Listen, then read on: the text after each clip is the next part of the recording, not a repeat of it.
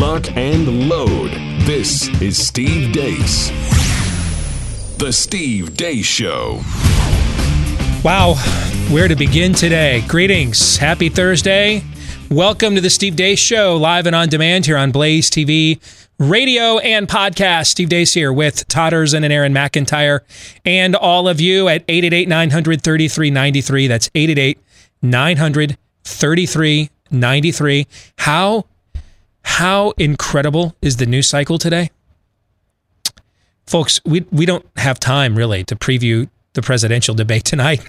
And given where the race is at right now, where the momentum has clearly swung in the president's favor, and he's got a chance to maybe cement that momentum tonight or lose it again. So this could be one of the most impactful presidential debates we've ever had. And we don't have time to analyze it or preview it on today's show. I mean, that's how insane what's going on today is. And we're going to get into that instead today in the overtime. Good news is, if you're not yet a Blaze TV subscriber, we're going to make it as inexpensive as ever. $30 off your annual subscription when you use the promo code STEVE at blazetv.com so you don't miss tonight's debate preview, any of our post-debate coverage tonight that I'll be a part of as well here on Blaze TV. blazetv.com, promo code STEVE, get the cheapest discount ever to Blaze TV. It comes out to just $5.75 a month. Now, I can't speak for the other 11 months, but this month, I'm pretty confident this thing called Blaze TV is worth $5.75, at least this month. All right.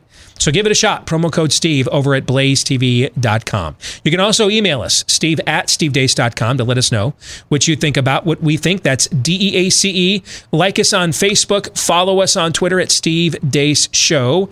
Over on Parler at Steve Deace, and check out our new YouTube channel, youtube.com/Steve Deace. Also check out my new book, A Nefarious Carol, which releases nationwide on December the 15th. Go over to Amazon.com, type in A Nefarious Carol. You can learn more about the book. Get your pre-order today to make sure you get it the very day that it comes out on December the 15th, just in time for Christmas, my new book, A Nefarious Carol. This morning, the Daily Beast of all sources basically confirms Anthony Fauci, Debbie Birx don't know a damn thing. And we're going to talk about that with an old friend of the program, Jay Richards, who's got a book out, The Price of Panic, How the Tyranny of Experts Turned a Pandemic into a Catastrophe. Remember that video we had a few months ago, gentlemen? Debbie Birx in the White House lawn. Boy, I really wish we could have locked down like Italy, right? Yes. Yeah.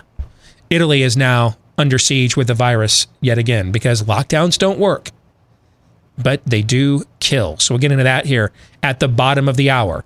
We'll continue Theology Thursday and our series looking back on my book, A Nefarious Plot. And there has been some nefarious plotting that has been unveiled here in these last 24 hours. What else? Oh, and then today I think it's necessary that we do this. It is necessary that we take a break, take a deep breath, and play 3 non-political questions today. And now, Aaron, that's your heads up. I'm just kidding. I'm actually prepared Number 1, this week. what's your favorite color? Yeah. Give me your Mount Rushmore of colors. Who am I? Yes. Why am I here? Indeed. Thank you. Describe God and give 3 examples. Go. Yes. All right. So we have a ton to get to here today.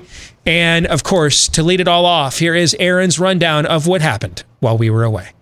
What happened while we were away, brought to you by another bombshell. Fox News obtained a statement from former Navy lieutenant and Biden business partner Tony Bobulinski. I'm going to read you that statement in its entirety. Quote, "My name is Tony Bobulinski. The facts set forth below are true and accurate. They are not any form of domestic or foreign disinformation. Any suggestion to the contrary is false and offensive. I am the recipient of the email published 7 days ago by the New York Post, which showed a copy to Hunter Biden and Rob Walker.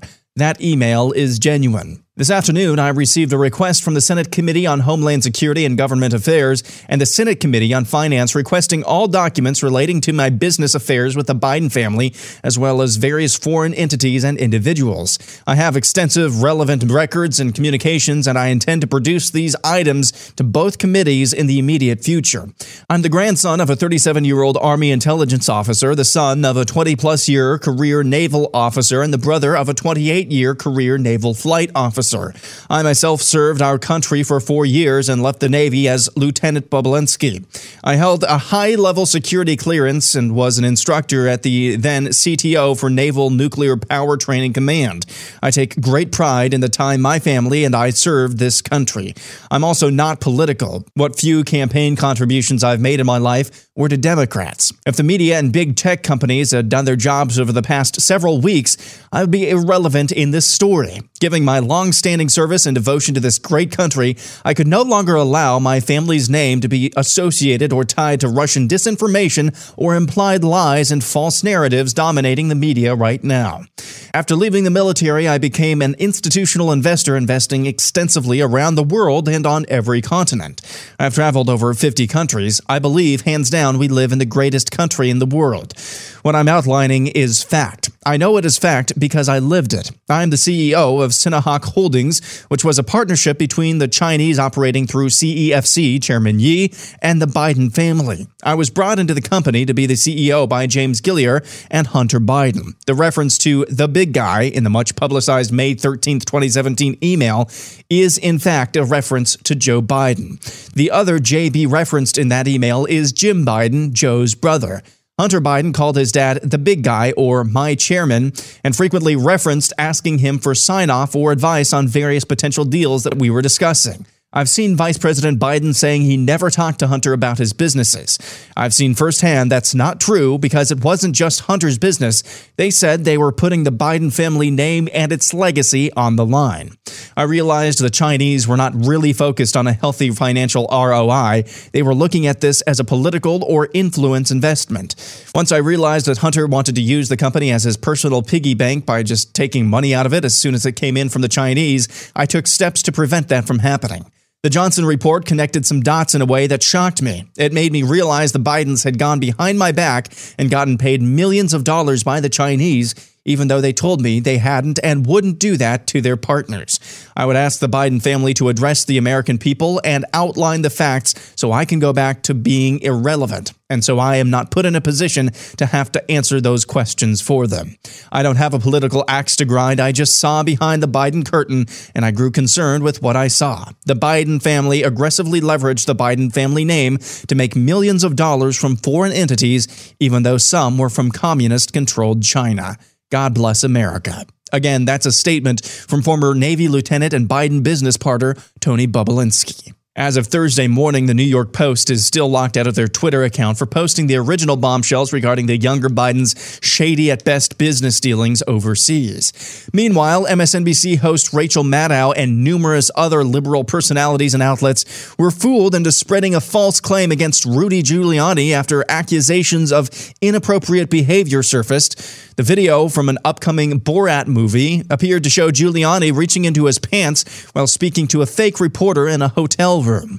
Giuliani later tweeted that he was merely trying to take off his microphone and that he was being smeared because of the revelations he was making about what's on a hard drive allegedly owned by Hunter Biden. Blue check marks from Huffington Post, Bleacher Report, Daily Beast, Vox, Vancouver Sun, and a former Clinton administration official all reposted a claim from Nick Jacobs, the vice president of College Democrats of Indiana, that he had fooled Giuliani via text into believing he was Ivanka Trump. None of their accounts have been suspended. Also, the FBI announced last night that threatening messages sent to Democrats appearing to be from the group The Proud Boys actually came from an attempted Iranian and Russian disinformation plot. Director of National Intelligence John Ratcliffe said, "We have already seen Iran sending spoofed emails designed to intimidate voters, incite social unrest, and damage President Trump." And finally, if this is Joe Biden's closing pitch, yikes. America was an idea. An idea. We hold these truths to be self-evident. We've never lived up to it, but we've never walked away from it before. Those comments came from a podcast interview with Brene Brown. And that's what happened while we were away. So while the left embraces things like cancel culture, no reason we can't get in on some of the action. Why not cancel your mobile phone company that's likely giving money to a bunch of left-wing causes that you don't agree with and go with Patriot Mobile instead, the only conservative veteran-led mobile phone company in the country. They share your values. They'll never charge you hidden fees. And unlike Big Mobile, they don't take the profits you help them make and give them to organizations, soul-crushing organizations like Planned Parenthood or any other left-wing causes. So you can get the same nationwide service and support a company that loves the country and shares your values at the same time. Switching is easy. You can keep your phone number, bring your own phone, or buy a new one. And right now, when you join their family of freedom-loving Americans, you get free activation plus a free gift when you use the promo code Steve. A free activation plus a free gift with the promo code Steve if you go to patriotmobile.com/Steve. patriotmobile.com/Steve, or give them a call at 972-PATRIOT. That's 972-PATRIOT. Wow. Where to begin on this story today?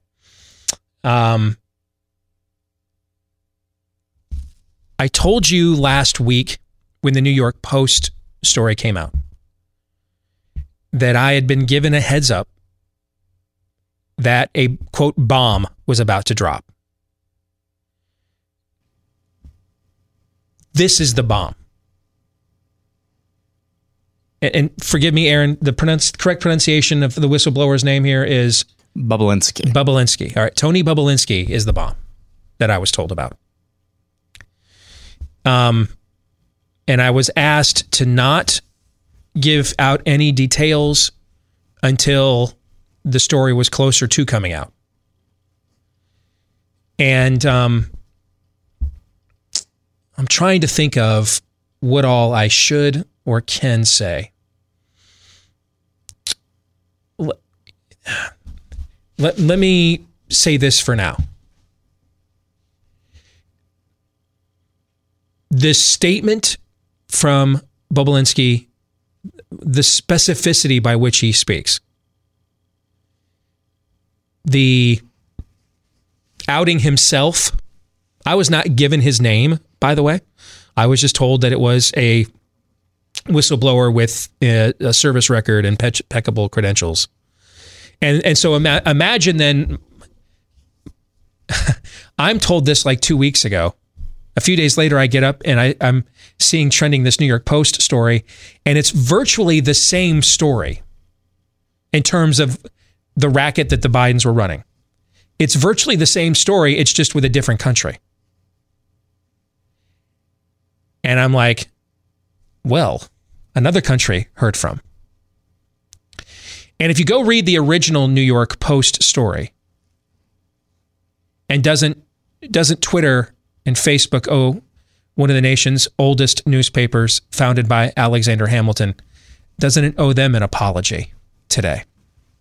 Oh, but hey, they did make sure that Washington Post piece, which frankly I fell for, that said the Oxford vaccine trials had killed one of their volunteers and then left out the part, and I retweeted the story. I went back and deleted the retweet because it turns out the volunteer it killed was actually he was in the control group. He was taking the placebo, and the placebo was the meningitis vaccine. That's what I understand, yes. Or therapeutic. Think that detail is necessary? Think it adds any context to the story at all? All right, that it actually wasn't the coronavirus vaccine that this person had taken. He was in the control group. He was on the placebo. And it just so happens the placebo was actually another big pharma vaccine or therapeutic. They're probably just following NPR's rules. We don't comment on stories we don't care about. Yeah. So, of course, that was allowed to run rampant yesterday. Whether Rudy Giuliani was tucking a shirt in or exposing himself or the video was edited, that was allowed to run wild yesterday. A young man who purported to have a private exchange with Rudy that he outed and then pointed out the whole thing was a hoax. and a bunch of people in the lefty media, a bunch of blue check marks with big platforms jumped on that. That was allowed to run wild yesterday. And I don't know who needs to hear this, but I'm kind of thinking the guy that acquired the mayor's office in America's largest city by taking on the mob, and then the guy who brought that city back post 9/11. He's got his issues, man. I've disagreed with him at times over the years, but I'm just kind of thinking that guy's probably not going to be deterred by embarrassing or edited videos or your social media ratio. I don't know who needs to hear this, but I'm thinking it's going to take a little bit more to get Mr. Giuliani to shut up than that. Can I get a second on that? Seconded. Yeah. Yeah, you're not dealing here with some flip boy mangina Republican in the Senate. Oh no, Mr. Bill. Oh no, Fire Marshal Bill, he's losing it because Pez Dispenser 69 me on Twitter has me ratioed. That's not this guy. With Giuliani, you got to worry about the opposite, man. Just running off half-cocked. You know what I'm saying? But you're not going to... If that was what that was yesterday, some kind of threat or intimidation or embarrassing tactic... Dude, Rudy Giuliani once showed up in drag at a gay rights parade while he was the mayor of New York. He once moved his mistress into the mayor's mansion while he was still married. All right? It's going to take a little more, I think. I don't know who needs to hear this, but I'm thinking somebody out there listening right now needs to know it's going to take a little bit more to shame one Rudy Giuliani. Okay? It's going to take a little bit more. All right? So this story comes out in the New York Post, and this all comes from Hunter Biden's laptop. And I'm aware that there's this other story out there. And it actually wasn't until we went on the air, before we went on the air today, that I actually informed you guys what this other story was. Right? So I was sworn to secrecy this entire time and kept up with it. If you read the note from that whistleblower, here's what I will say. Because this is a story that's far beyond me and my capabilities now. I can assure you the level of specificity in Mr. Bobolowski, correct, Aaron? Bobolowski, yeah. Thank you. In Mr. Bobolowski's statement, the level of specificity there is not an outlier. Not an outlier. I'll say that. Am I okay saying that? Yeah. I don't think I probably don't want to go any further, but I will say that he has other communications about this matter, speaking with similar confidence and specificity. Doesn't mean he's right? Doesn't mean that. It just means you're not going to be able to discredit him the way that you maybe could somebody else. You're going to have to actually take his evidence head on and deal with it objectively. He's not going to be the mark. And I think that's part of why this is just my own theory now, I don't know this. I think that's part of why he took the initiative to put those statements out last night to the New York Post and Fox News while many of us were asleep. I think that was him saying, I worked I'm third generation military. I had national security clearance. I'm an intelligence officer.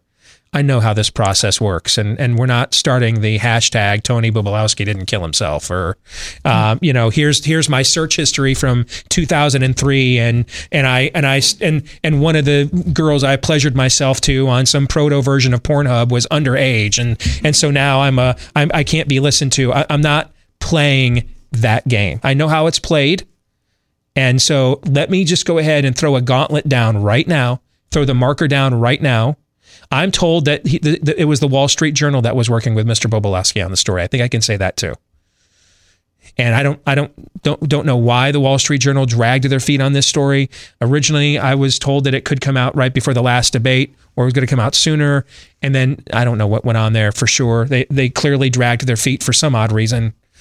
But I think when Mr. Bobolowski saw what was going on with Ron Johnson's committee in the U.S. Senate and saw some of the documentation there from your home state of Wisconsin, I think he just decided, I know how the game is played, and I'm not getting Rachel mad out here. So let me just lay my gauntlet down right now, throw my marker down right now. Here's who I am. Here's what I got.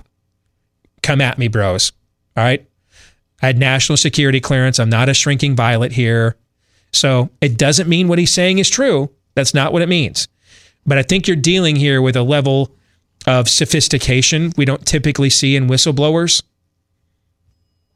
A level of biography we don't typically see in whistleblowers. A level of initiative we don't typically see in whistleblowers. And I think Mr. Bobolowski has taken this story to an entirely different level. Entirely. This is far beyond the Clinton Foundation. Here's what went on with the Clinton Foundation. They never really did any work. They never really did anything, but were raking in millions and millions of dollars in cash. And so there was an implied quid pro quo there, right? I mean, what are they doing? What are they doing? They're not like on the front lines of, some pestilence in Africa. So, I mean, what is this foundation doing to acquire all this money from these major foreign heads of state and interest across the globe? And so it's like our buddy Phil Kerpen said last week about the Hunter Biden laptop. What's the innocent explanation for this, right? Mm-hmm. What's the innocent explanation for why the Secretary of State, wife of a former president, and the presumed next president of the United States was able to raise all this cash for a foundation that did basically nothing, right? Yes. And then notice that the funding all dried up when she lost the presidential election. We don't have any direct linkage there that indicates that, right? Or if we do, then we just didn't put the people in prison that were linked to it, correct? But there's clearly an implication there that something had to be going on in order to acquire this level of funding for doing nothing. And the obvious implication is peddling, influence peddling. Money for access. What Mr. Bobolowski is doing here is taking that to an entirely different level. Taking Whitewater, if you remember that scandal, to an entirely different level. I mean, he's brought the receipts. And he's saying, I'm the receipt. I'm one of them. I was in on all these conversations. I know where every one of the bodies are buried. I mean, he skipped any kind of introductory step and just went right to Swift Boat Veterans for Truth. That's what he did. Said, yeah, hey, we were there. Here's our military credentials. We were there with John Kerry, and he's a fraud. We were there. And we don't like the fact that he came back home while we were still dying over there and trashed our mission and what we were trying to accomplish. He skipped any pleasantries and just went right for the kill shot. Now, he has to know, and he's a man of means. This is a guy that works in the financier community. He's not dumb. He has to know that he's going to become part of the story now, if not the story now. Everything he's been a part of, every search history online, every business deal, that's all being gone through now to try to find some way to discredit him. He has to know this. You would assume, right? Yeah. And he seems to me like he's totally okay with that. He's the opening paragraph of that statement. To me, as someone who works in media and has worked in media for a long time, that strikes me as a statement specifically crafted in its opening to say, I will Covington Catholic your ass if you try this on me. If you try slander, libel, whatever you paid those Covington Catholic kids, triple it. That looks to me like it is specific, like it reads like an affidavit, really. The way he preemptively answers the question about his motivations. Well, I found out they were making money behind my back and lied to me. That's my motivation. And then I found out they were doing it with influence peddling with the Chinese communists, and I'm a patriot. So there's the preemptive answering of objections. He lists his own biography, credentials, his own family credentials, generations of service to the country. This isn't a guy, what I'm trying to tell you is that statement isn't just some random act by a guy who is cutting out magazine pictures and for secret messages that he will put in your mailbox. That's not a manifesto. It's a mission statement. Again, doesn't mean that what he is claiming is true, but it does mean it's going to have to be taken seriously. It does mean that. And I think it has taken this story to an entirely different level. And based on what I was told about this story originally, I think you can assume that this is not his only act of specificity that we are going to see from Tony Bobulinski. Today will not be the only day you hear his name. So let me stop there because I don't want to go too far. Gentlemen, your thoughts or questions or comments? No, listen, I don't know any more about this than everybody watching the show right now and who listened to what Aaron read. But I've seen this movie before. I don't know about you. This guy woke up one day and realized that he was Tom Cruise in The Firm, John Grisham's book. Or Julia Roberts in The Pelican Brief. I'm going to pick him. Just like I got into this, for a lot. He talks, I got into this for this reason and this reason, this reason. You remember that movie? Tom Cruise, just a driven lawyer, wanted to be a part of one of the best firms there is. And I remember how that was shot. It actually showed Tom Cruise, the look on his face, realizing, oh my God, I'm working for the mob. I think he was. And listen, this is me reading between the lines now of just what I've heard. But it's not only did he realize that this is something I don't want to be a part of. Listen, this is me. I think this guy knows he was brought into this to be the patsy all along if things turn sideways. That's what I think, Todd Erzin. And I think that's what's behind this level of passion now. I'm no way I am going down like that on behalf of not only what I believe when he's invoking his ancestors.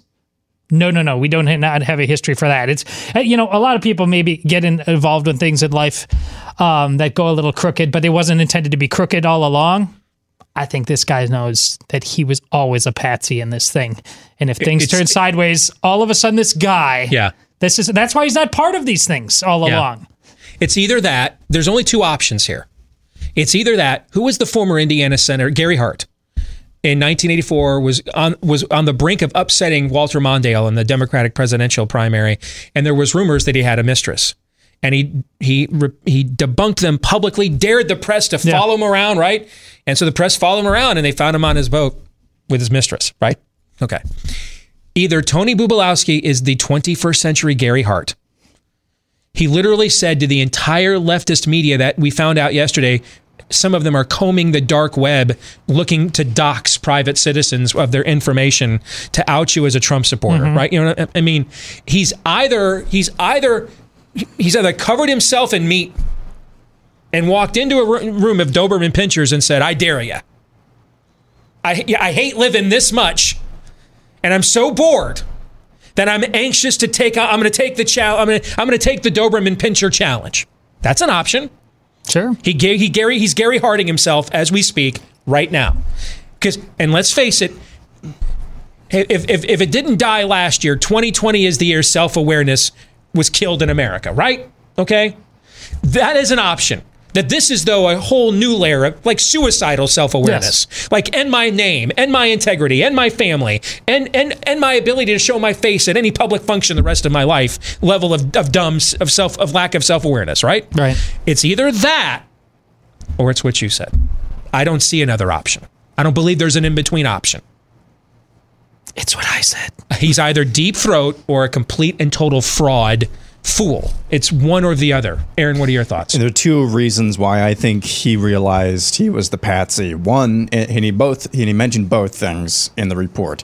He specifically mentions that he realizes that Hunter Biden back then was just using this shell company as his personal piggy bank. And then he says, Bobulinski says, he took steps to stop that from actually happening when the money came in from China. So that's one thing. And then you pair that together with what came out in the Johnson report, which he also mentions, and that's when he realizes those steps that I took didn't actually work. They were still doing this behind my back. And I just want to say, as far as what impact this will have, I agree that this takes us to another level. There's always the thought of people don't care because everybody's corrupt. But the story around the story of big tech censorship and the Overton window, we're really going to test that here in the next couple of days, I would imagine. Here's what I would urge everybody to do right now. Go read Sean Davis's Twitter feed at The Federalist right now during the break. More in a moment.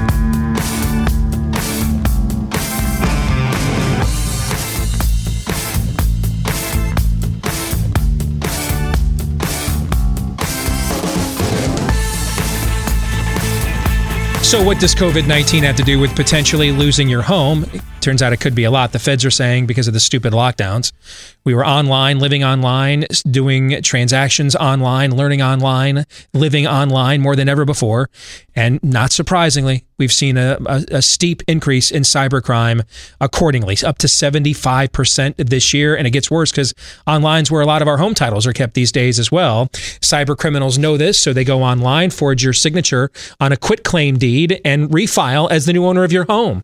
Before you know it, you could be off the title. You may never know it until late notices, foreclosure notices, eviction notices come in the mail, or you go to get that loan. You go to get that second mortgage or that HELOC, because it's your equity, it's your investment, and it's gone. It's not there. So what can be done about it? Well, that's where Home Title Lock comes in. They will put a virtual barrier around your home's title so that the instant they detect any tampering whatsoever, they will mobilize to shut it down. But first things first, go over to HometitleLock.com right now and see if you're already a victim and don't know it by registering your address there at HometitleLock.com. And then while you're there, if you'd like to get 30 free days of protection for your home, use the promo code RADIO. For 30 free days of protection, use the promo code RADIO at HometitleLock.com.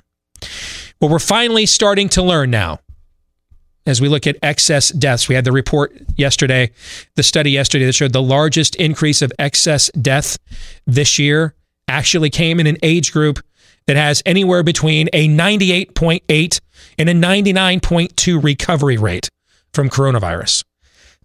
Which means that it was largely seeing excess deaths in that age group because of the effects of the lockdowns, the denial of healthcare.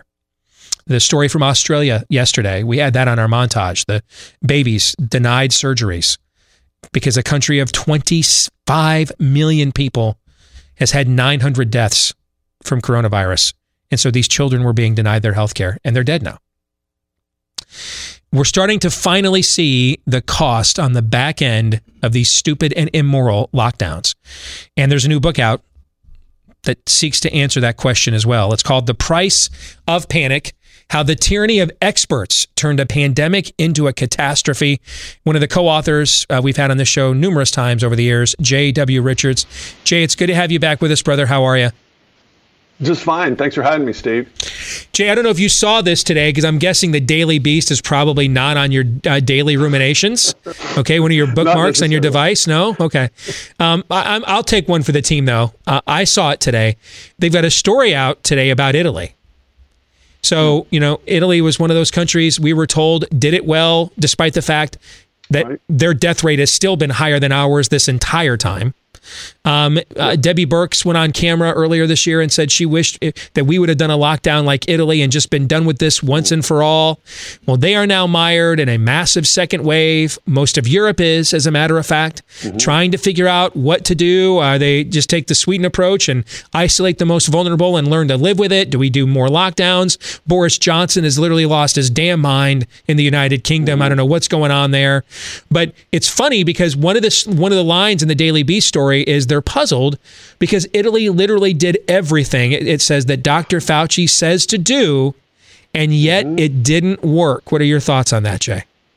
Well, first of all, they shouldn't be listening to Dr. Fauci. He's not, just as I wish that in March and April, President Trump had some other advisors other than Dr. Fauci. As you know, you were early on this. You were one of the brave souls that talked about this. But his advice, the 2.2 million dead if the president didn't shut down the economy, was, of course, based on that bogus Imperial College London model. We now knew very quickly it wasn't going to pan out.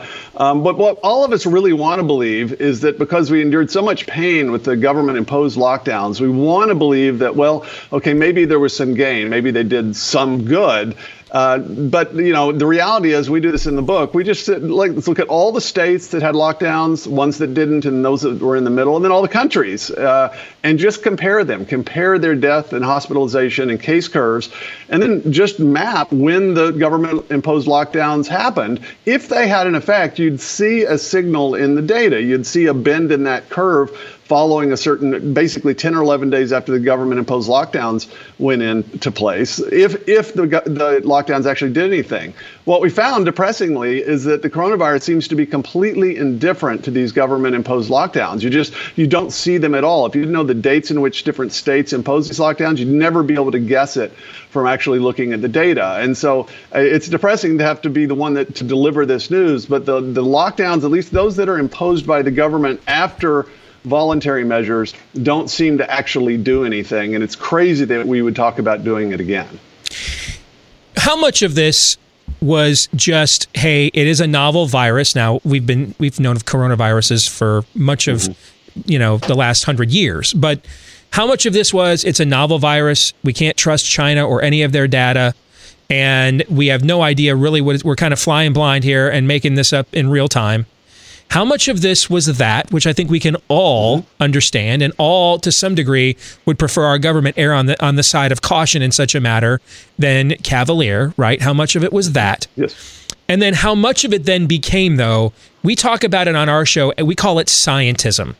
And it's the line Matt Damon uses in The Martian, where I'm going to science the bleep out of this. That science doesn't. We used science. The great pioneers of modern science believed that science was observational in nature. That it discovered the deep truths, the deep magic that was already there in the creation. Just human beings hadn't mustered the ability to latch on or figure these things out for themselves yet. Nowadays we have scientism. That science conjures truth. Science makes stuff happen. Science solves issues and problems that we didn't even know about. How much of this was then a worldview issue, which is, hey, we can actually stop a virus from spreading by taking the healthy people off the board and just removing you from society. And then when the virus shows up, it'll be like a spaghetti western. Nobody's in town, do, and just like rustling spurs and cacti rolling down the street, and the virus has no one to infect. We're all underground, and the virus leaves, and we wave goodbye and go back to our lives. That's scientism. That's never worked in human history. How much of it was just a bad worldview? Well, I think it's definitely a mix. I mean, in January, when, as you said, look, there were 5 weeks where the World Health Organization was carrying water from China for China. We didn't know really the details. We didn't know infection fatality rate. So I'm inclined to be forgiving of government leaders and public health officials early on.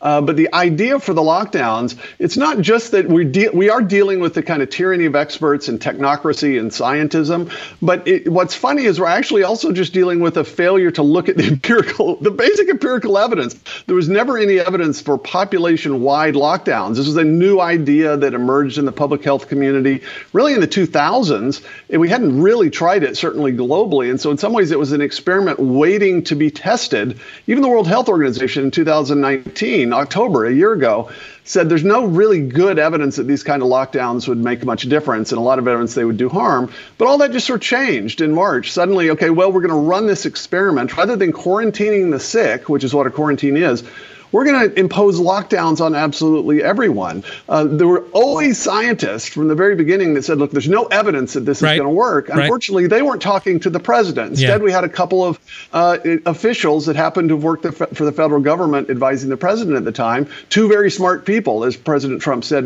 on April the 8th. They told him 2.2 million people would die if he didn't shut down the economy. And so, he was sort of stuck between a rock and a hard place. He went with their advice at the time. We just need to make sure that we don't have that scenario again.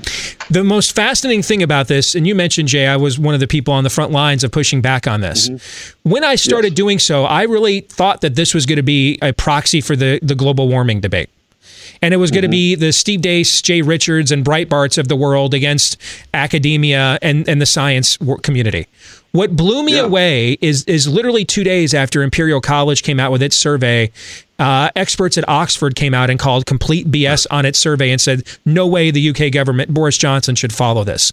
What blew me away was that experts at Stanford University before I even knew what a Scott Atlas or who he was. All right. Just people that worked in public health like John Ioannidis and others were like, this is not how we do epidemiology. What in the world are you guys even? Articles written by Yale people in the New York Times. These are not places where typically Jay Richards readers and Steve Deace viewers and listeners go to get their news and opinion. And within the scientific community, they were already saying, what are you governments doing with this? And what blew me away, I mean, Sweden, which gave the world Greta Thunberg last year. Yes, exactly. Suddenly now defies all of that to say we're actually just going to follow real-time data and do what we've always done with plagues without vaccines and try to mitigate its exposure to the most vulnerable while the healthy go out and live. Why did these governments... You would think the political motivation would be, let's not like shut the economy down and cause depressions, knowing it's reelected with a depression going on. And yet the governments actually ignored all of the scientific inquiry that said we don't need to be doing this, and went with a narrow minority sliver of the scientific community that said to do this instead. How do you explain that?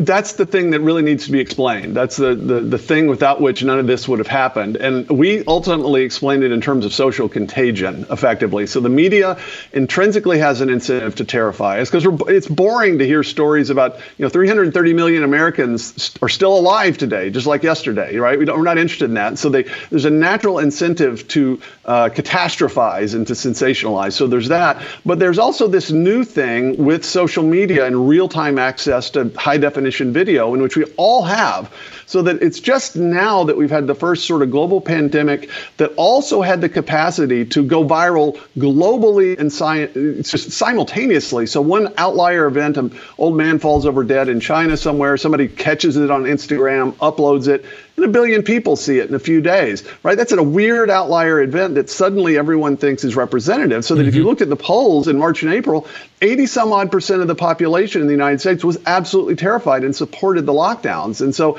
at the time, it was actually kind of the politically wise move. The reality is 80% of the population really wants to be locked down. That was what I struggled with. That people aren't paying attention. There was genuine terror and fear. And so that's why that ended up, honestly, I don't think it could have happened. If the populations had refused to comply, the lockdowns would have been sparse and they would have sort of petered out. But even now, Steve, here we are in mid-October, about half the population is still absolutely terrified. They still think about 9% of the population has died from the coronavirus. So they think it's 150 times more deadly than it actually is.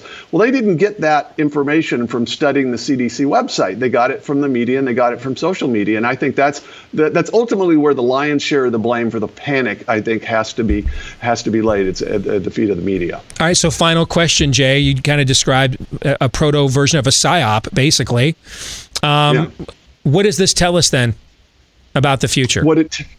What it tells us is that public health crises are probably the very best way for bad actors to control large populations. If you want us to comply, don't tell us it's for our own good. Tell us it's for the good of other more vulnerable people, because then that uses our legitimate altruism and morality against us. And I think that's what we're going to look for in the future, is people genuinely doing this for the wrong reason as opposed to accidentally. Totally agree. It's called The Price of Panic, How the Tyranny of Experts Turned a Pandemic into a Catastrophe. Good to see you again, brother. J.W. Richards, thanks for joining us, Jay. God bless. All right, take care. Thanks, Steve. You too. All right, thank you. So I mentioned before we brought Jay on during the break, everybody go over and read Sean Davis's Twitter feed over at The Federalist, right? I know you've been reading it while I was talking to Jay. You have any quick thoughts on what you're seeing there? Because I think you're seeing more of the specificity that I alluded to. That what I had been told is that Mr. Bobolowski brought the receipts. Yeah, this is not just a rant. There's a paper trail here. This goes to the question you just asked our guest about what do you think all this means. It's the level of specificity, what you have to know now, if you care to know about this and what's going on with Hunter Biden. Also, what you couldn't really not know, experts from the beginning about lockdowns, masks, the efficacy, yet we go in the opposite direction, Twitter lockdowns, media lockdowns, not knowing. It means we are in deep trouble going forward. no one has suffered a cost yet. So either these people are going to continue to pull the puppet strings on this nation on multiple fronts that are at war with who we are as a nation, fundamentally, or we have to take them out. Here's what Sean Davis has, an email to Hunter Biden's partner from a top Chinese official, government official. On July 26, 2017, shows the Chinese energy company CEFC proposed a $5 million interest-free loan to the Biden family, quote, based on their trust on the Biden family. And then it goes on to say, quote, should CEFC keep lending more to the family? So this is a gentleman who was the former vice president. Yes. Was clearly gearing up for a presidential run. And in the process of that, was securing for himself interest-free loans from a country that is America's chief economic rival. And then we now know unleashed the virus that caused the panic that we were just talking about with J.W. Richards, which caused 40 million plus Americans to lose their jobs. Over 200,000 Americans to lose their lives. I don't even know what to say to that. I don't even know what to say to that. And guys, two things here.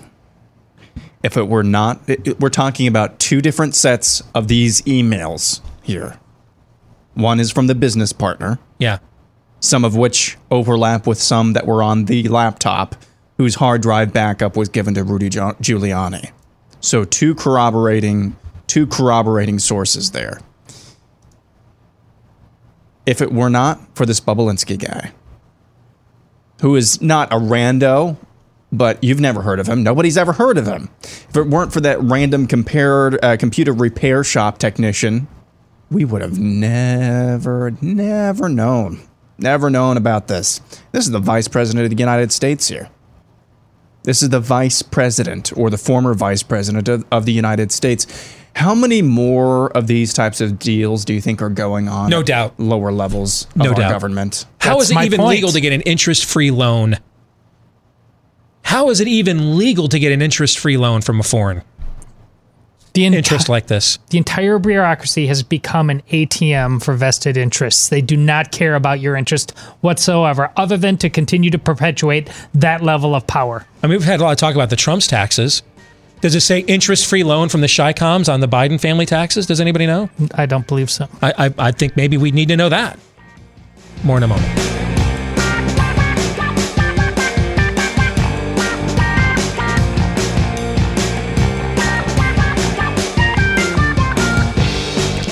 We're back with Hour 2 live and on demand here on an insane day. Here on Blaze TV, radio, and podcast. I'm trying to think in my career, have I ever seen so many above the fold, A-list, dominate the headlines for a day stories all break in one day? We'll get into some of that here in just a few minutes as we lead into Theology Thursday. Steve at stevedeace.com is how you can email the show. Like us on Facebook. Follow us on Twitter at Steve Deace Show. That's DEACE over on Parler at Steve Deace. Check out our new YouTube channel, youtube.com/Steve Deace as well. And then, if you're a podcast listener, we love you very much. You can show your love for us by hitting that subscribe button, leaving us a 5-star review wherever it is that you podcast us from. Thanks to all of you that have done that for us, because that helps the show to grow even more. Because of everything going on right now, man, I needed my energy boost. I just grabbed me my pumpkin Built Bar during the break. Good time for me to say to you, take advantage of the 20% off with the promo code Steve right now at BuiltBar.com. And I don't know. So a couple days ago, or last week, you guys were emailing me, hey, promo code Deace doesn't work. I use promo code Steve and it does. Now you guys are emailing me and telling me promo code Steve doesn't work. I use promo code Deace and it does. You're welcome. That's my fault. Yeah, just try them both. I don't know now. I don't know what the promo code is. Try Deace. If it doesn't work, go with Steve. Do you know what it is? It should be Deace now. Okay. Promo code Deace, and Steve's your backup plan. All right, if Deace doesn't work. Because trust me, you want to make sure you take advantage of this. You have never had a protein bar this good. You haven't had some candy bars that are this good. All right. Less than 200 calories, less than 5 grams of sugar in every one that I've seen so far, all covered in real chocolate, 18 phenomenal flavors. BuiltBar.com, B-U-I-L-T. For BuiltBar.com, that's BuiltBar.com. Use the promo code DACE to get 20% off. Trust me, you won't regret this purchase at BuiltBar.com. All right, I mentioned an incredible news day. I mean, you guys have both been here now for 5 years. Can you remember, even on an election night, on a caucus night, because at least then you had a singular event, right? There are things going on right now we would do like entire shows on that I just don't have to get time to get to in the moment. For example, after surrendering to big tech earlier this week, Josh Hawley, senator from Missouri, has announced that now, because you guys put the pressure on him, I should say. Now the Senate Judiciary Committee has, Republicans on the committee, the majority, have voted unanimously. They are going to subpoena big tech now and bring them forth.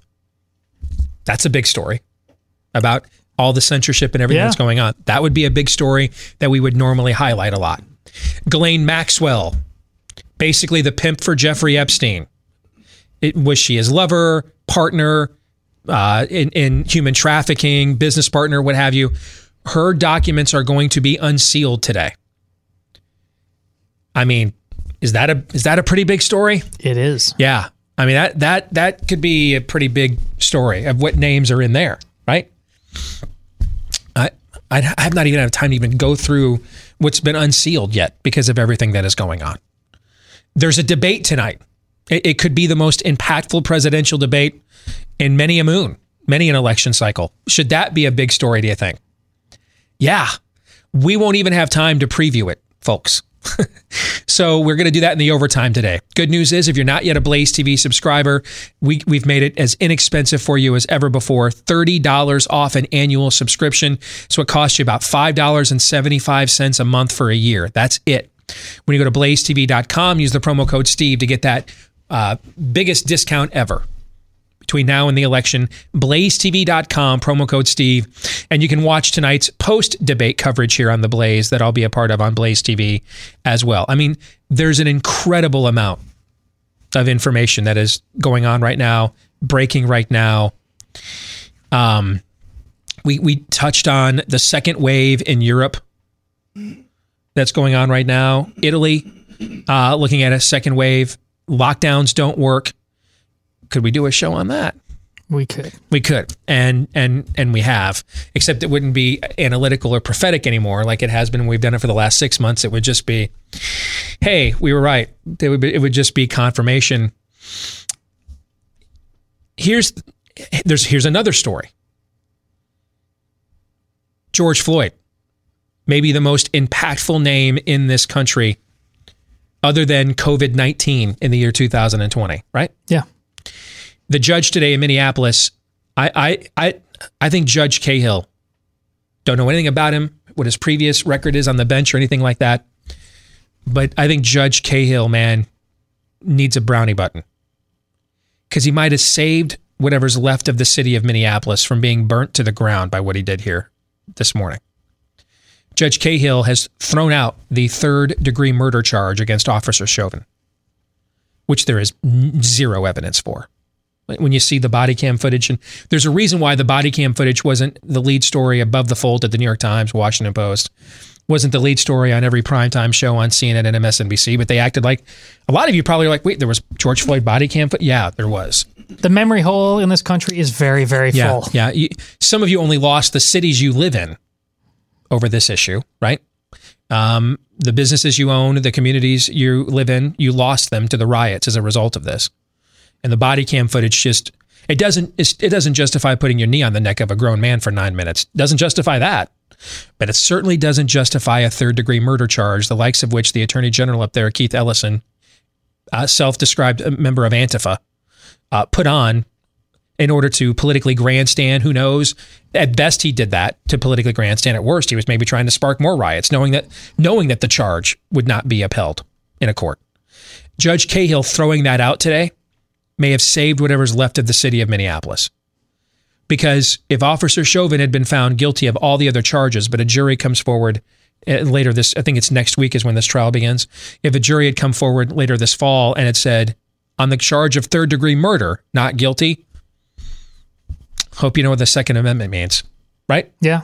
By throwing that charge out now, we're never going to have that moment.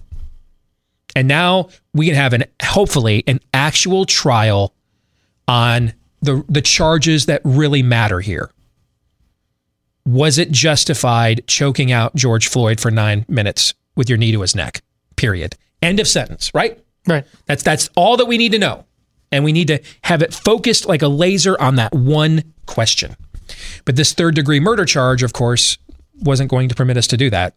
By throwing it out now, I think Judge Cahill did the community of Minneapolis a huge favor. You guys have any thoughts?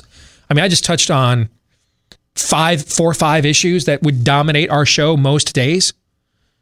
Any thoughts on any of those before we move on to Theology Thursday? I just have one more to add. So one of the big papers over, a Danish paper, one of the big papers, I can't remember the name of it. Oh, yeah, the mask study. Yeah, the mask study. Now we know what happened to it. The mask study. Yeah. One of the big papers over there says that the originators and sponsors and researchers of the Danish mask study that was supposedly done by the end of August, they say that 3 different journals, major journals, scientific journals, have rejected their mask study. Those journals' names are The Lancet, funded by Bill Gates, JAMA, probably funded by Bill Gates. That's the Journal of the American Medical Association, by the way. And the New England Journal of Medicine. Right now, maybe the Lancet, by the way, is who got busted for putting out the phony baloney hydroxychloroquine study earlier this year, you'll recall. All right. But when you talk about JAMA and you talk about the New England Journal of Medicine, those are the 2 preeminent medical publications in the United States of America. So therefore, 2 of the biggest in the world. And when they say they won't publish the study, let's make sure our audience knows what that means. Well, see, nobody knows what that means, right? It means put it up for peer review. Yeah. That's what it means. Meaning. Uh-oh. Here's what it means. It doesn't mean they asked those associations, those publications, to validate their study.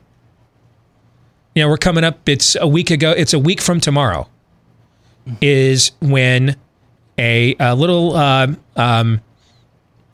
pissant, aggressive Augustinian monk went up to a door at the seminary where he was teaching and nailed 95 Theses to a door, right? And he starts off by saying, hey, I'm asking for a disputation. This is an academic setting. I'm an academic. We're all academics here. Let's all come together and argue over these 95 things, not really knowing what he was at the time, what he was about to spark and touch off, right? But that's what he wanted, was a peer review. Hey, you know what? I just got back from Rome. I was on a mission for the church. I just got back. I'm studying the scriptures, and I've got some issues with some things we're doing here that I can't find any scriptural basis for, and there's actually 95 of them. And so I want to have a conversation. He's asking for a peer review. That's what Luther's asking for, right? Yeah. That is what the Danish mask study people are asking for. So when they say they want their study published, they're not saying they're asking the Journal of the American Medical Association or the Lancet or the New England Journal of Medicine. They're not asking for their endorsement. They're saying, check my math. They're inviting their scrutiny. Yeah. It's the opposite. Yeah. It's one of the sayings we've used on our show a lot over the years. We're not trying to win an argument. We're trying to start one. Where do I get that? I got that from Martin Luther. He wasn't necessarily, he was trying to start an argument that he thought was long overdue. The Danish people are not trying to win an argument on masks. They're just trying to start one. They're like, hey, pull our pants down. Are we wrong? They won't even do that. They won't even take the challenge of meeting them in the arena. Why? You know why. You know why. For the same reason that Elijah sat on Mount Carmel and said, you know what, let's just hang out and wait for Baal to act. Maybe he's on the throne, taking a dump. I got nothing but time. We'll just sit back here and wait here. we'll just wait for Bail to do what you have invoked and asked him to do. I mean, after all, if he's real, I would imagine after all of your shenanigans, he will show up, right? That's what the Danish mask study people have done. They have invited the scrutiny, and they won't even take him up on a fight. Here's what I think actually happened. They probably actually did peer review this and thought and figured out, oh crap, their math checks out. That could be true too. Oh yeah, yeah. That they know it. That does. could be they true know too. It does. There's a lot of that going around, which brings up another story that we haven't got to.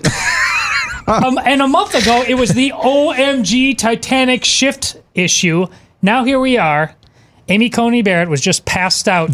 You're right. Yeah. Holy cow! I know. 12-0. The other side doesn't even show up for the vote. We didn't even talk about it. And a month ago, we're like, oh. This is how much can change just in a day. This is an incredible day. I mean, and I don't get the strategy, by the way, of, hey, have you seen the polling on Amy Coney Barrett? It's very good. I think it's possible if Trump pulls this thing out, she won him the reelect. I mean, if he can pattern she himself might be tonight after she might be the first Supreme Court nominee. We always talk about, does a governor have a coattails on a ballot? Oh, yeah. Does a president have coattails on a ballot, or a senator in a statewide race? She might be the first Supreme Court nominee that has coattails. I mean, she just put the softer side of Sears' image on the Trump presidency in the last 2 weeks since that disastrous debate. Yes. Right? She's been the face of this presidency since that debate. And I don't know, is it coincidence? It certainly doesn't seem, I'm not saying she's the sole reason for it, because I think the president also, since he got out of that hospital, has been pretty much on message. Yeah. Cash money. What he said the other night at the rally, I know I made a different point about it yesterday, but from a messaging standpoint, to look at the American people exasperated, like you're one of them, and say, we just want to get back to normal. We just want our lives back. That's it, right there. Tonight. That's the message right there. Yes. That's it right there. That's the message. That you're going to be the conduit for those that are exasperated, like, and you, Joe, can we you just won't get let our us. lives back? And Joe won't you let us. just won't let us. That's Yep. sad. What? That's exactly right. So the president, since he got out of that hospital, has been, I will say it's been about 2 weeks since he got out, 2 or 3 weeks. Yep. Has this been the least amount of what do you do? What you doing? Kvetching we have probably done his entire presidency since he got out of that hospital. Yeah. Some of that also may be that we're in campaign mode, so consider that too, okay? And we're overdue for some, did I say that out loud? Don't speak it into existence, all right? There's a debate tonight. But so he has been largely on message, okay? So he gets some of the credit too. But there's no question, man, whatever bleeding he was going on with his candidacy after that first debate, she at least, and Pence, I think, stopped the bleeding, but he's got the momentum right now, and I think she's a big reason why. So then why the Democrats would decide we don't want to be on the record supporting somebody that's more popular than all of us by 40 points. It's not a decision, Steve. They just do things. Yeah, I don't get that strategy. I don't get it, other than it's just an admission we aren't moderating on anything. We don't have to move to the middle on anything, or we don't plan on it. And so we know it hurts us, hurts ourselves to show this to you. So the best thing we can do then, I mean, poor Dianne Feinstein tried to give the poor woman, after she grilled her last year, right? She's the one who said the dogma lives loudly within you, said to her last week, hey, this has been a very impressive showing by you. I don't agree with you, but I'm impressed with your dignity.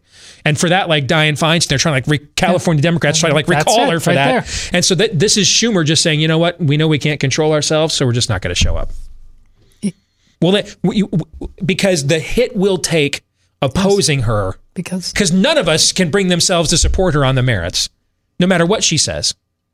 So therefore, we just have to eject from the process. You know why it happens, and you wrote the book about it, and it's the book we're about to talk about. It's actually a pretty darn good segue. It's plank 3 of what we're about to talk. It's irreversible now, man. They won't stop. So let's get to it, because this has been a day of like Nefarious's greatest hits, the storylines that are out there today. As we continue on with Theology Thursday, looking back on my 2016 book, A Nefarious Plot. And last week we talked about the introduction And now we get into the specifics. Now Nefarious has brought the receipts. Nefarious is now going to itemize for you. He's going to begin to he gave you the meta, right? And now he's going to begin to connect some dots for you. But the first dot he has to connect, so we had the introduction, he's got to answer the question, why you? Why are you a problem for us? Meaning you as a people. Why you? So let's talk about it. Gentlemen, the floor is yours. Well, we may need to turn, there's so much good stuff here. We may need to turn the next half hour into a speed round of what we had planned, but that's up to you. Well, this chapter is called The Plan. So this is actually a outline of the meta. Next week, we get into very specific things. There's 3 planks to this plan that Steve lays out. First, and I want you to expand upon it, it has to be practical. And basically what you mean by this, it's got to be one size fits all. It can't be this giant Rube Goldberg machine thing. And regardless of belief system, regardless of Christian, pagan, it's got to be able to get everybody in their net. And okay, it all makes sense. But then you say the way that you figured out how to do that, and this is where it's a yo moment and you need to unpack this. The way to do that is through the family. That seems like a tall task, but it's obviously the most practical thing he can think of. And it passed, as you said, he had to present this plan to the father of lies himself. Why is the family the most practical way? Can I just interject as well? Sure. Perfect segue from talking about Amy Coney Barrett and what she represents into this conversation right here. Because that's exactly why the left hates her. Yes. That's exactly right. Because the symbolism of her candidacy as a Supreme Court justice is affirmation of everything they're against. The idea that the things that we are trying to conserve are universal. They're not just for white patriarchal racists, bigoted, misogynistic homophobes, that natural law, common grace, are meant for all people made in the image of God. And therefore they're meant for us all, because we all are. Regardless of the language we speak, the color we are, the nationality we claim, the time in which we're born, the family in which we come from, that it's an innate compact we have with our Creator. It's inherent to carrying his image, to bearing his image. It's inherent to that. And she represents that. And the biggest, what makes her even more of a threat along those lines is that she recognizes she represents that, and therefore wants to embrace that she does. It's not just that Amy Coney Barrett is a vehicle for natural law, just ultimately the truth wins, right? We can't hide from it. Mm-hmm. It's that she recognizes the truth wins and then embarked on living her life accordingly. Dare I say it's incarnate? Yes. Like she did these things. Yes. In the New Testament, Jesus says, no, go get the donkey. No, follow the procedure. No, follow the prophecy to the letter so that all righteousness will be fulfilled. So that later on, no one can ever go back and say, hey, you skipped this step. No, you're not real because you didn't do this. And Christ is doing that in recognition of his lordship. And he wants his apostles to do that in recognition of his lordship as well. Amy Coney Barrett is doing those things in recognition of his lordship as well. That's why she's doing them. She didn't adopt children that don't look at her like her because she's a colonizer, but because she's a Christian. Meaning there's an effect from her cause. She did these things in her life so that all righteousness would be fulfilled. She viewed that as the extension of her belief system, meaning she didn't just stumble upon it. Because I believe these things, I will then do that. And that's a more powerful symbol and a more lasting symbol than any of our institutions or structures. And it's also the most basic one. most people's notions of God comes from who? Their family. Their family, but specifically their father or lack thereof. Yeah. If I can corrupt you at the family level, Nefarious says, that's the granular level. This is Nefarious's version of Tip O'Neill's axiom that all politics is local, right? If I can corrupt you at the family level, then there's nothing. See, your institutions were devised to protect you at the family level.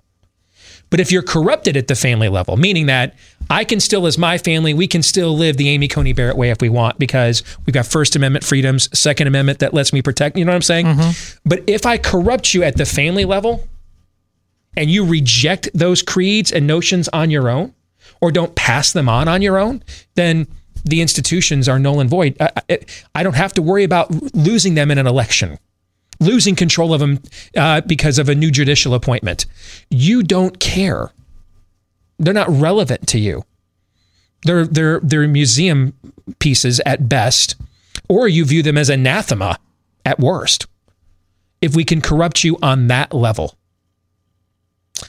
And then what will happen if we corrupt you on that level, you will then, Nefarious says, you will do the dirty work for us. Meaning that because we won't want to admit we're sinners and guilty, we will then actively pursue and demand that these institutions that were created to defend us against our own nature now instead advocate for us to pursue the worst, instead of the better angels of our nature, the worst demons of our basic instincts instead. That we will do all the corrupting instead of taking the institutions and targeting them at the family. The family will go to the institutions and say things like, hey, my kid is gay now. Change the law. My unwed daughter is pregnant. Wasn't one of the Supreme Court justices, wasn't that one of his rationales, I believe, in Roe versus Wade, that his daughter was pregnant and he didn't want her saddled with a pregnancy in college, I think it was. Hey, my daughter's pregnant out of wedlock. I want the institutions to change the law.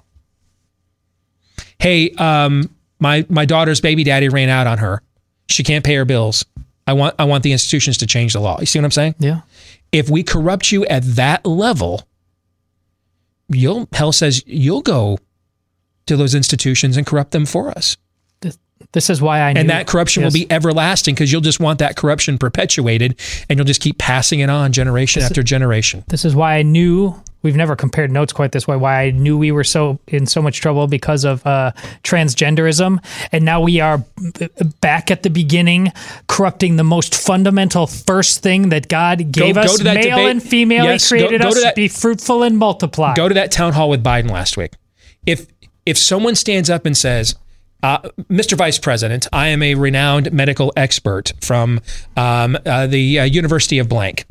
And I really believe children struggle with their identities and should be encouraged to seek the identity that they believe they have, and gives you all kinds of terms of academic nonsense and gobbledygook. A lot of Americans are going to say, that boy is nuts, and why are we subsidizing him, right? But is that who stood up last week? No. Who stood up? Mom. I am the mother of an 8-year-old son struggling with, see what I'm talking about? Yes, this is Mom my point. stands up. And now suddenly a lot of people who, if it was one of these academics with a white paper to present on kids cutting their penises off to become girls, the country would have said, prison, maybe? That is if we don't deport them first, right? Or Viking funeral, even at worst. No, when Mom stands up and says it, a lot of people are like, I don't know, sounds weird to me and I wouldn't do it with my kid, but I mean, I got to believe a mom cares about her kid more and knows what's going on with it. See what I'm saying? Oh, yes. That's what Nefarious is talking about. With you talking there, it comes into my head. It's even worse because the roots of a family are ultimately, it's like subsidiarity, appropriate relationship. Well, you go beyond relation. We're defined fundamentally in terms of relationship because who is a relationship before us? God himself. This is an upside down version of relationship. It wants to go to the very heart of who God is, destroying relationship rightly understood. Yes, that's exactly right. Yeah. Secondly, after practical, it has to be achievable. To me, I read that as it needs to be on autopilot in man's hands. It can't constantly be the devil, the demon coming in and whispering in the ear, putting his thumb on the scale. Why does it have to be totally in man's hands? Because Jesus doesn't warn us about wolves, right? I mean, if you're walking down an alley and you see a dog frothing at the mouth or a wolf that, growling, all right, your fight or flight mechanism will kick in on its own, right? So the devil jumps out in a red unitard, or the devil takes a piece of innocence, like in the film The Exorcist. The young girl Reagan, and corrupts, and Pazuzu, Captain Howdy corrupts her, and it's so stark.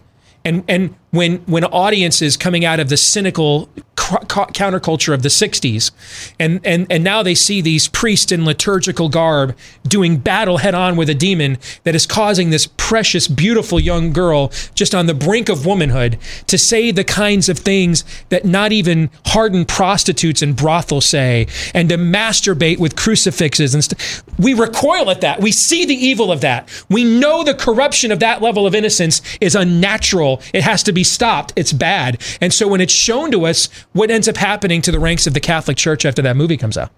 They swell. It improves, yes. People see evil objectively. They recoil from it because even though we're not naturally good, we're still made in the image of the only one who is good. And so when we're confronted with that in its unobjective, unfiltered form, we're like, show me who can stop that. I should never have seen that. I don't want to see that ever again.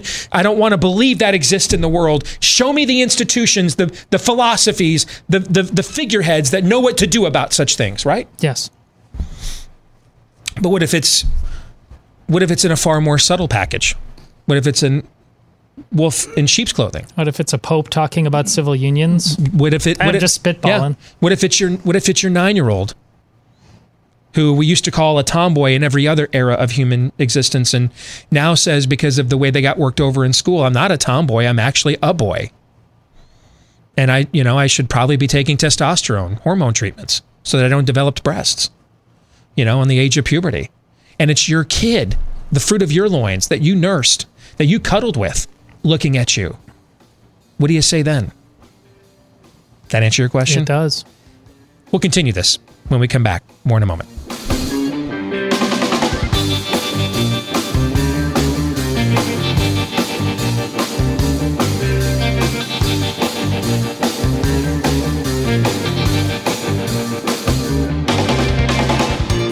Hey, if you are going into the real estate market during these, ready? Unprecedented times. Bing. Thank you. Make sure you go in with a real estate agent that you can trust. Now, first of all, you need to go in with a real estate agent you can trust at any time, but particularly right now with so many market uncertainties. Now, where would you find said agent? I mean, well, the name here kind of says it all. realestateagentsitrust.com. Why? Because they don't put "you can't trust us" on their website. Although maybe they do nowadays. I mean, I'm reading through these Hunter Biden, Tony Bobolowski, Chi-Com emails, and they're just like laying out, hey, y'all getting paid this much from the Chi-Coms. I don't know, maybe agents do nowadays just say, hey guys, I'm not very good at this. Hire me anyway. I don't know. But I'm thinking maybe they're a little smarter than Hunter Biden and his crack habit. All right. So if you want to find an agent that you can trust, realestateagentsitrust.com. It's where agents all over the country are listed because they've been vetted thoroughly for a proven track record of success. So we can probably help you almost anywhere you live around the country. I'm sure there's some places you can move that we can't, but pretty much everywhere around the country, you can find a real estate agent you can trust on this website, realestateagentsitrust.com. All right, we are going to continue on with Theology Thursday. Aaron, I'm not sure we're going to get to 3 non-political questions. My bad. Oh, that's okay. Questions were great this week. I mean, you're missing out. Well, you can use them again next week, maybe. Yeah. All right. So, Todd, continue on as we continue here with Theology Thursday, because a lot of this plan and what we're talking about, you're watching it from my book, A Nefarious Plot. A lot of these are things that are playing out in real time in America right now. Yes. Well, number 3, and this is where it's the darkest. Yep. Makes sense. It's irreversible. The plan. So much so that, as Steve said, the book is being written. We're telling you. And you actually taunt them. You say, we dare you to call my bluff. And here's why. The situation, the Nefarious says it's we hate you so much because it's appalling to see him waste himself on you. And he says, because we know how glorious God is. We can't lie about the power, the authority, all of it. We just resent this relationship between him and you so much.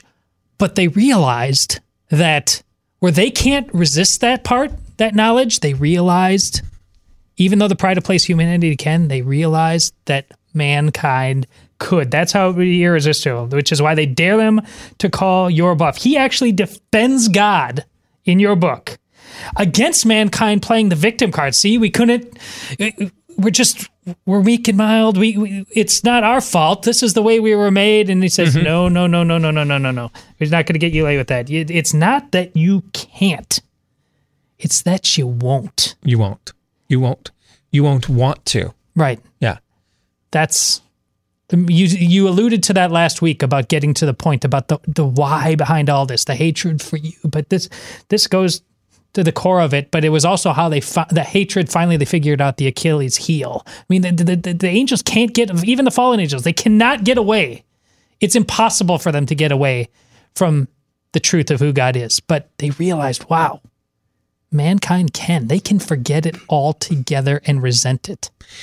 What Nefarious is doing is a satanic homily on Romans 1 here. He's going to get to the beginning of Romans 1 much later in the book.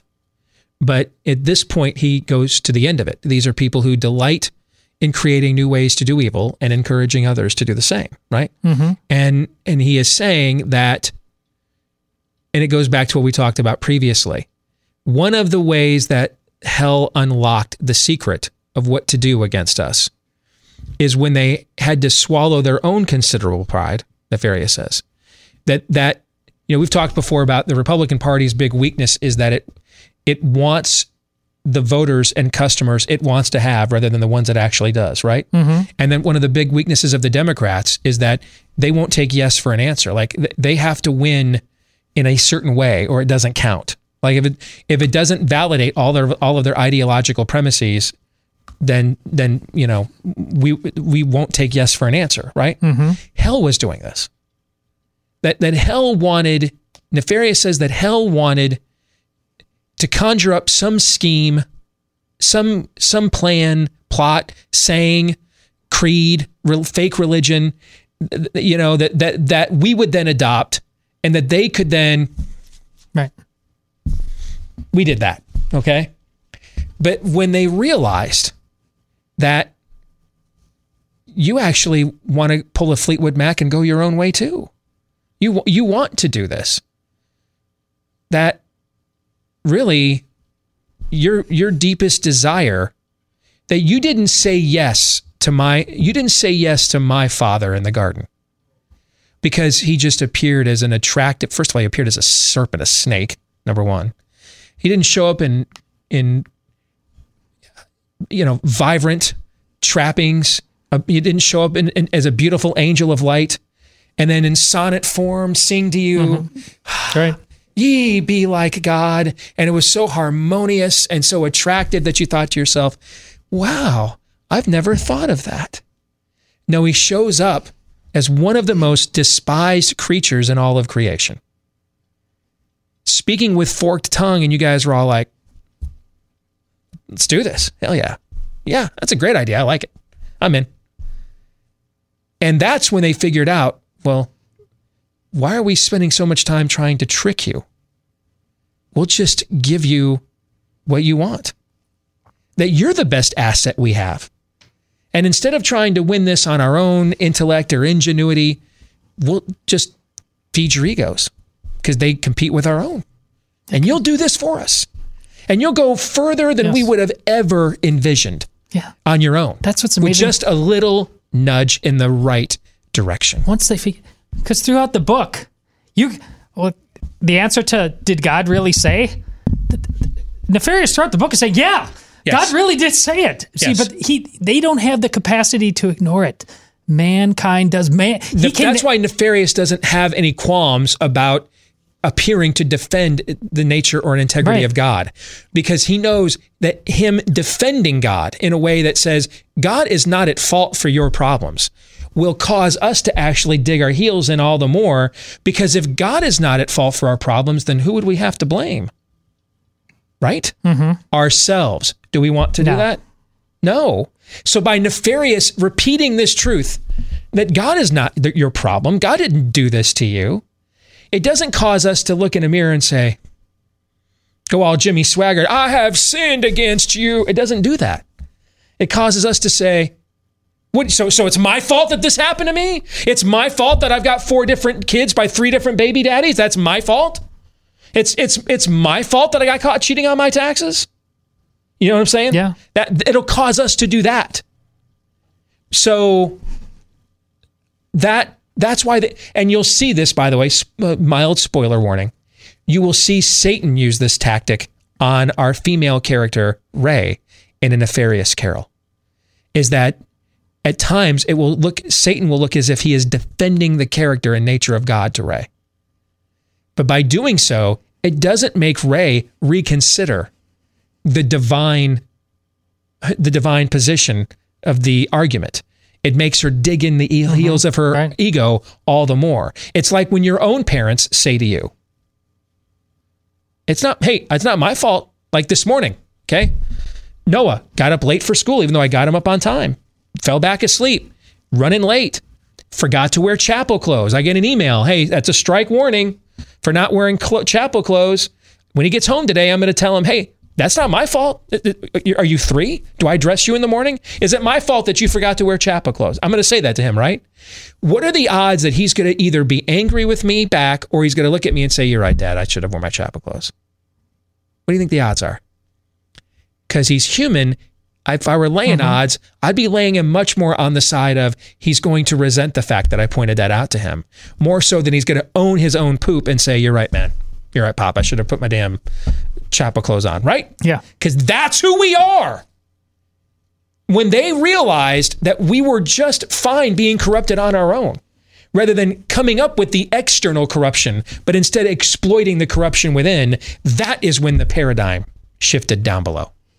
Well, last question. This is a value added, but this keeps coming up in my mind.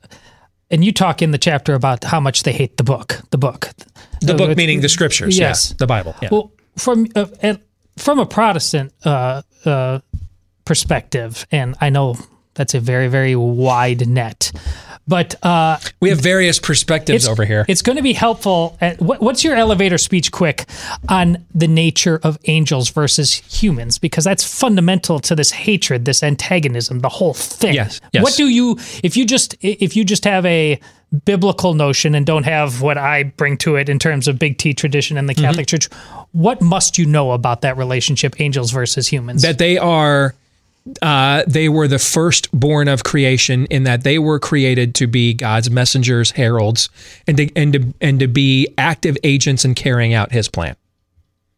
That is their mission and reason for why they were created. Why do you think there's the obvious Achilles heel then about hating? I mean, I've stated as much, but then we're back in this. We might say, well, all right, so mankind say, what the heck? Why is your greatest creation? I'm gonna warn you, to answer this question, I have to spoil some of the ending of the book. Okay. Oh, well, don't do that. I didn't intentionally take you to that place. But this is actually a good day to maybe do that. So I'm gonna warn you, if you haven't gotten to the end of the book yet, because I've heard from several of you that are reading it for the first time right now. All right, I'm gonna give you a count of 3 to turn this off for the rest of the show, and we'll see you tomorrow. All right. 1, 2, 3. You've been warned. The first murder in the world was who? It's the story of Cain and Abel. Cain and Abel. Just got done talking about. Yeah. Cain kills Abel. Cain kills Abel. Why does Cain kill Abel? Cain is the older brother, right? Abel is the younger brother, correct? Yes. All right. Abel gives God an offering based on faithfulness, on obedience, on what he believes honors God in a way that God would want to be honored. Meaning, he is starting from the premise of what of my own volition would honor the Most High. Cain begins from a premise of honoring God with what he is willing to give. And when and he is envious, jealous. And it's a story that R.C. Sproul Sr. once told on his podcast. One of the first women he ever had at a seminary. And of course, they don't teach in his denomination women in the pulpit. But she came because she wanted to find a husband and thought, is there a better place to find a husband than at a seminary, right? And so it turns out she's one of the best students in the class. And his class is, not surprisingly, very difficult. So he has to grade on a curve. Well, the problem is she's scoring so much higher than everybody else. So what does that do to the bottom of the curve, right? Yes. Now, did the male students in her class say, wow, not only is she hot, but dude, she knows the word. And I can't think of, she's got to be pretty high on the list to be the wife of a pastor, because that's why we're all here as dudes, right? We're going to go to the ministry. She'd be a pretty good life mate, right? Let's go make some babies with her. You think that's what the guys did? No, they shunned her. So the next exam, Sproul tells the story of how she failed the test, and he called her into his office and said, I know you know this material. So what's going on here? She begins to cry and break down. And she says, hey, I came here to meet a husband, and I started scoring high on all these tests, and now none of them will even talk to me, let alone ask me out. I'm like, I must be wearing a burqa. It's the sign of the cross when they see me. They resent me for what I have done.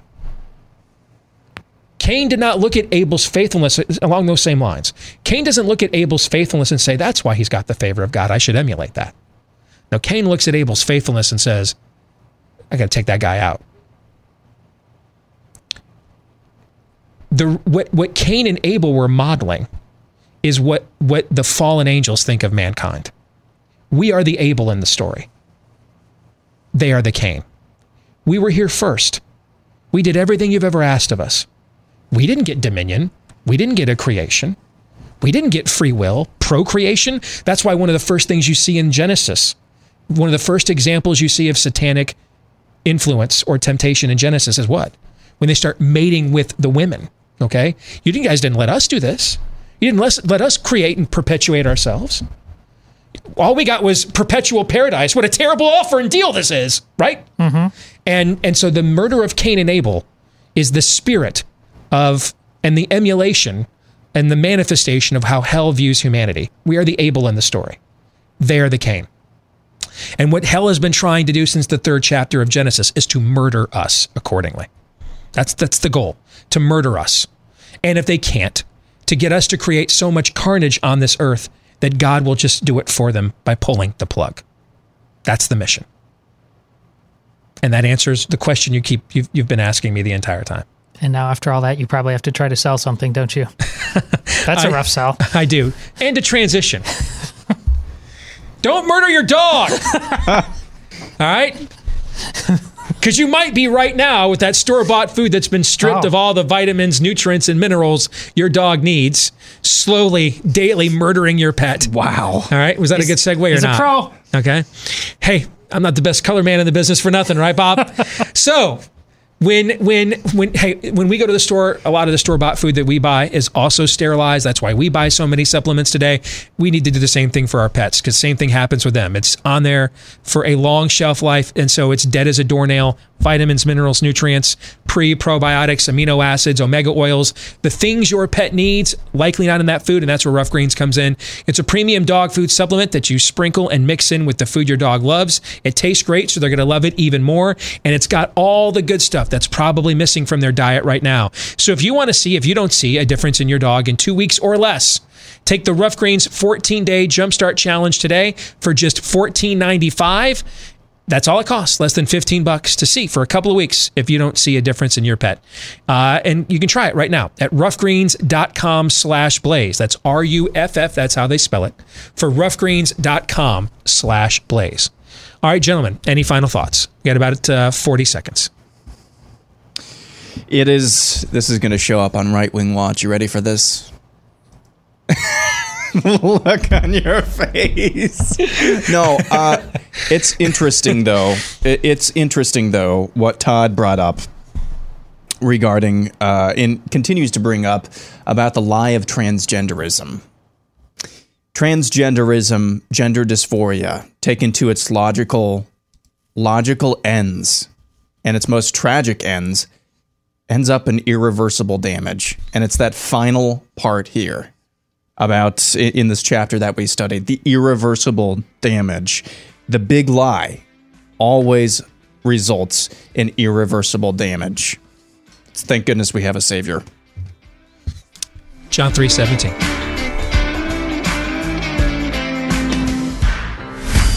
This is Steve Deace on the Blaze Radio Network.